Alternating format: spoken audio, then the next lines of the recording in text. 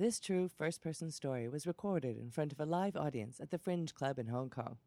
It was told in February for a show with the theme of Recovered. Our storytellers are regular people just like you who decided to give storytelling a try. When we asked Kate why she wanted to try storytelling, she told us that she wanted to prove that persistence pays off. If you want to learn how to tell your best story, sign up on our Hong Kong Stories meetup page. Follow us on Facebook or go to hongkongstories.com. Hong Kong Stories. It's better than drama. It's better than comedy. It's real life. Now, here's Kate. I'll always remember the Christmas morning Dad bought Mum the ring. He'd walked past it every day in the jewellery shop window for the past 5 years, vowing he would one day buy it for her. They'd been married 30 years at that point, and Dad still told Mum he loved her every day. He was something of a romantic. It was small and large gestures like this that made them my role model for a very happy marriage.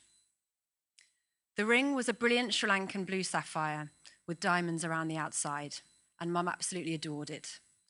She wore it alongside her ruby engagement ring on all special occasions from that day on. And when she wasn't wearing it, she'd nestle it in the top drawer of her dresser among lavender bags and rolled up socks for safekeeping. Who needed a safe? When I think of Mum, I imagine her wearing those rings. But it was really difficult for me to find an accurate picture of one. The police officer needed it for the theft report, should it ever be recovered. I travelled home to Devon one summer with my young daughter, visiting my mum and dad. My brother was coming down from London, and my husband was due to arrive from Hong Kong soon after. So it was a full house, and therefore sod's law that the water heater would decide to pack up just on the day he was arriving. With a hot shower and desperate need after a long-haul flight, Mum and Dad put in an emergency call to their local plumber. And to ensure the job was done on time, he brought along his son, who was new to the family business. I'd like to think I'm not too quick to judge a character, but something about this son put me instantly on edge. It was a number of things, really, but the main thing was a conversation we overheard with his fiancée about some car trouble they were having. Every other word was effing and blinding, and his tone with her was very threatening and menacing and aggressive. He seemed like a really nasty piece of work and someone you definitely wouldn't want to cross. So we were relieved that for once the British summertime was cooperating and we could spend much of the day in the garden while he worked undisturbed inside. Many hot showers, and a week later, we were getting ready for a family lunch out when Mum came to me upset that she couldn't find her ring. She'd been spending days secretly searching for it, turning out cupboards and drawers, and thought her own absent-mindedness was somehow to blame. I spent some time looking too, but quickly realised that things were not as they should be, and the ring was long gone. It didn't take us long to realise that they must have been stolen. It seemed the only possible explanation. And with no one else having visited the house in the last few days, the likely culprit, the plumber's son. It was a very uncomfortable and unnerving feeling to be violated by someone, especially someone you'd invited into your own home and who you'd put your trust in. I imagine his hands rummaging through our cupboards and drawers as we sat in blissful ignorance, just yards away. The police arrived later on that afternoon to take a statement, and I sat fearful and shaking in the corner. I'd seen enough of this guy to know that if we accused him of something, and without evidence, he could turn nasty. He must already have seen Mum and Dad as being vulnerable and elderly, and I felt an overwhelming urge to protect them at all costs. So we pinned our hopes on the forensics team finding fingerprints on Mum's dresser. But unfortunately, that drew a blank. The two police officers were already thinly spread across 4 towns, and with no evidence, they asked us to politely face facts. It was unlikely Mum would ever see her precious rings again. I felt absolutely devastated for her.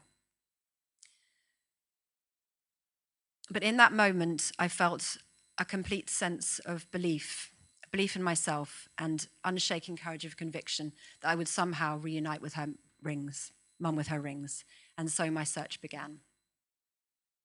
But I quickly hit a brick wall when I called every cash converter, jewelry shop, and pawn shop in the phone book. Nothing. I then turned to the internet, figuring that eBay was a likely market for the ruby ring at least.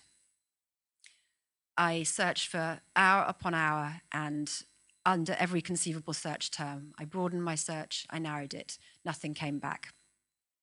As I stared at the computer screen, not knowing what to do next, the words of a police officer came back to me. He'd said that thieves don't hold on to their loot, they get rid of it as quickly as they can.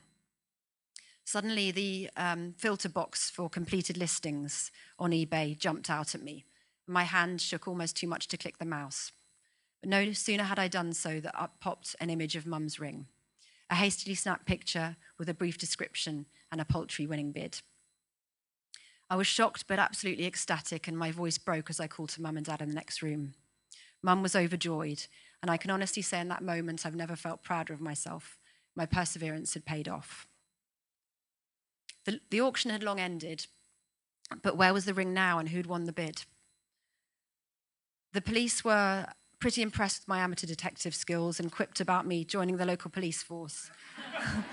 They traced the sale of the ring to a nearby jewelry shop and managed to get it back from the unsuspecting woman who'd been rather pleased with her eBay bargain.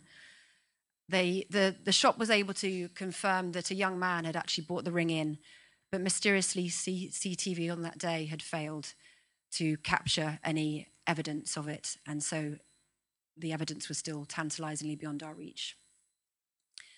Although we were lifted by the triumph of that day, a sense of unfinished business hung over the house. It was all we could think about, and it affected our sleep. One day, a few days later, I was walking around the harbour, and I decided to take a different route home, up along the high street. I glanced in shop windows as I went. Up ahead was the jewellery shop. I didn't have the faintest notion that the sapphire ring could possibly be there, less than a mile from Mum and Dad's front door. But as I glanced inside, there it was, glinting and teasing at me under the lights. I could barely call home quick enough. Dad let out an incredulous yelp, then put the phone down, called the police, and then Mum in quick succession. She was oblivious to the drama unfolding at home and was out shopping for the day in the local department store. She was only the slightest bit self-conscious when she screeched an unbelievable no from the underwear aisle. The police were able to recover the ring later that day. It had only recently been transferred from the sister shop in the town nearby, the town on the list of many that I'd called. Sellers to the shop have to produce their photo ID, and this is where our plumber friend came unstuck, and the police could finally confirm our suspicions. I felt like I'd won at a game of Cluedo. It was the plumber's son in the bedroom with a pair of rubber gloves. I was so happy. What once seemed forever lost was now found. The rings were finally recovered. And after a bottle of celebratory champagne and a criminal conviction, so were we.